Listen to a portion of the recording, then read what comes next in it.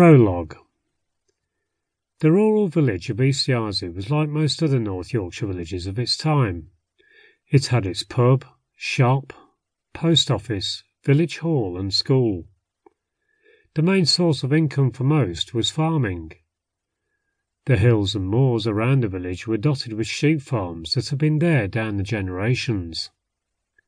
The lush green landscape was a patchwork of fields bordered by the iconic dry stone walls.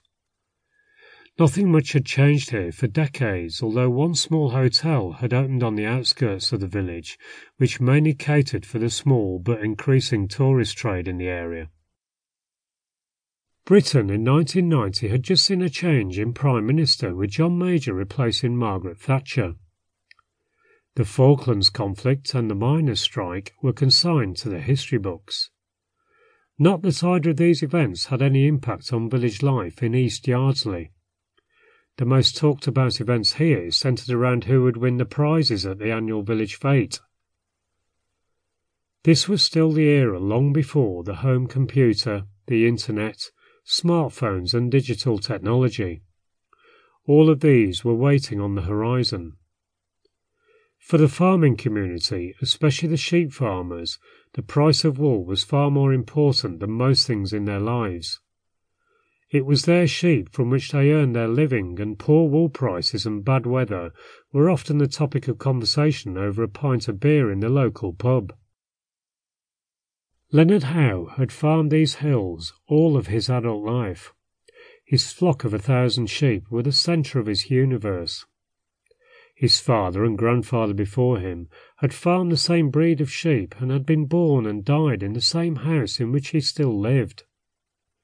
He knew everything there was to know about sheep, or so he thought. He had lived through every type of weather that the Yorkshire moors could throw at him, and the many harsh winters he had lived through were etched on the lines of his face. Today, though, something was not quite right. Sheep in Britain had no natural predators, with wolves long since exterminated.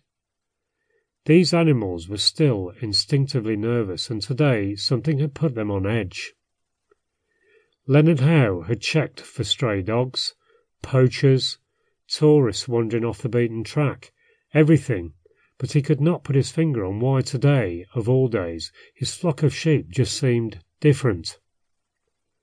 Perhaps it was his age, he thought. He's seen things and problems that just are not there. The Morrison family were much like many others.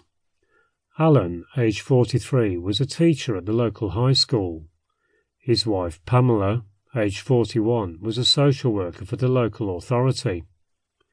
Their daughter, Wendy, was a typical 13-year-old girl, interested in music and her friends, and of course boys. Their family life was under pressure like a lot of families in 1990. They both worked long hours and had little time for themselves. At times it seemed that all they did was work, and the pressure on their relationship was starting to tell. This day had started like any other day for the Morrison family. A quick breakfast before the dash to work. Alan to the local high school to teach, and Pamela en route to visit a number of clients on her appointment list. That evening they had planned to visit Pamela's parents, who lived a short drive away, and Alan was looking forward to watching the snooker on TV. Little did they know that today their lives would change forever. Tonight, whilst driving back from their in-laws' home near the rural North Yorkshire village of East Yardley, the Morrison family encountered something that would change their lives and world view forever. The Morrisons have a close encounter with something quite extraordinary. On arriving home, they discover nearly 4 hours of their lives missing. Plagued by nightmarish dreams, the Morrisons look for answers for their missing time. Their search for answers threatens to tear the family apart, leaving them with lives that will never be the same again.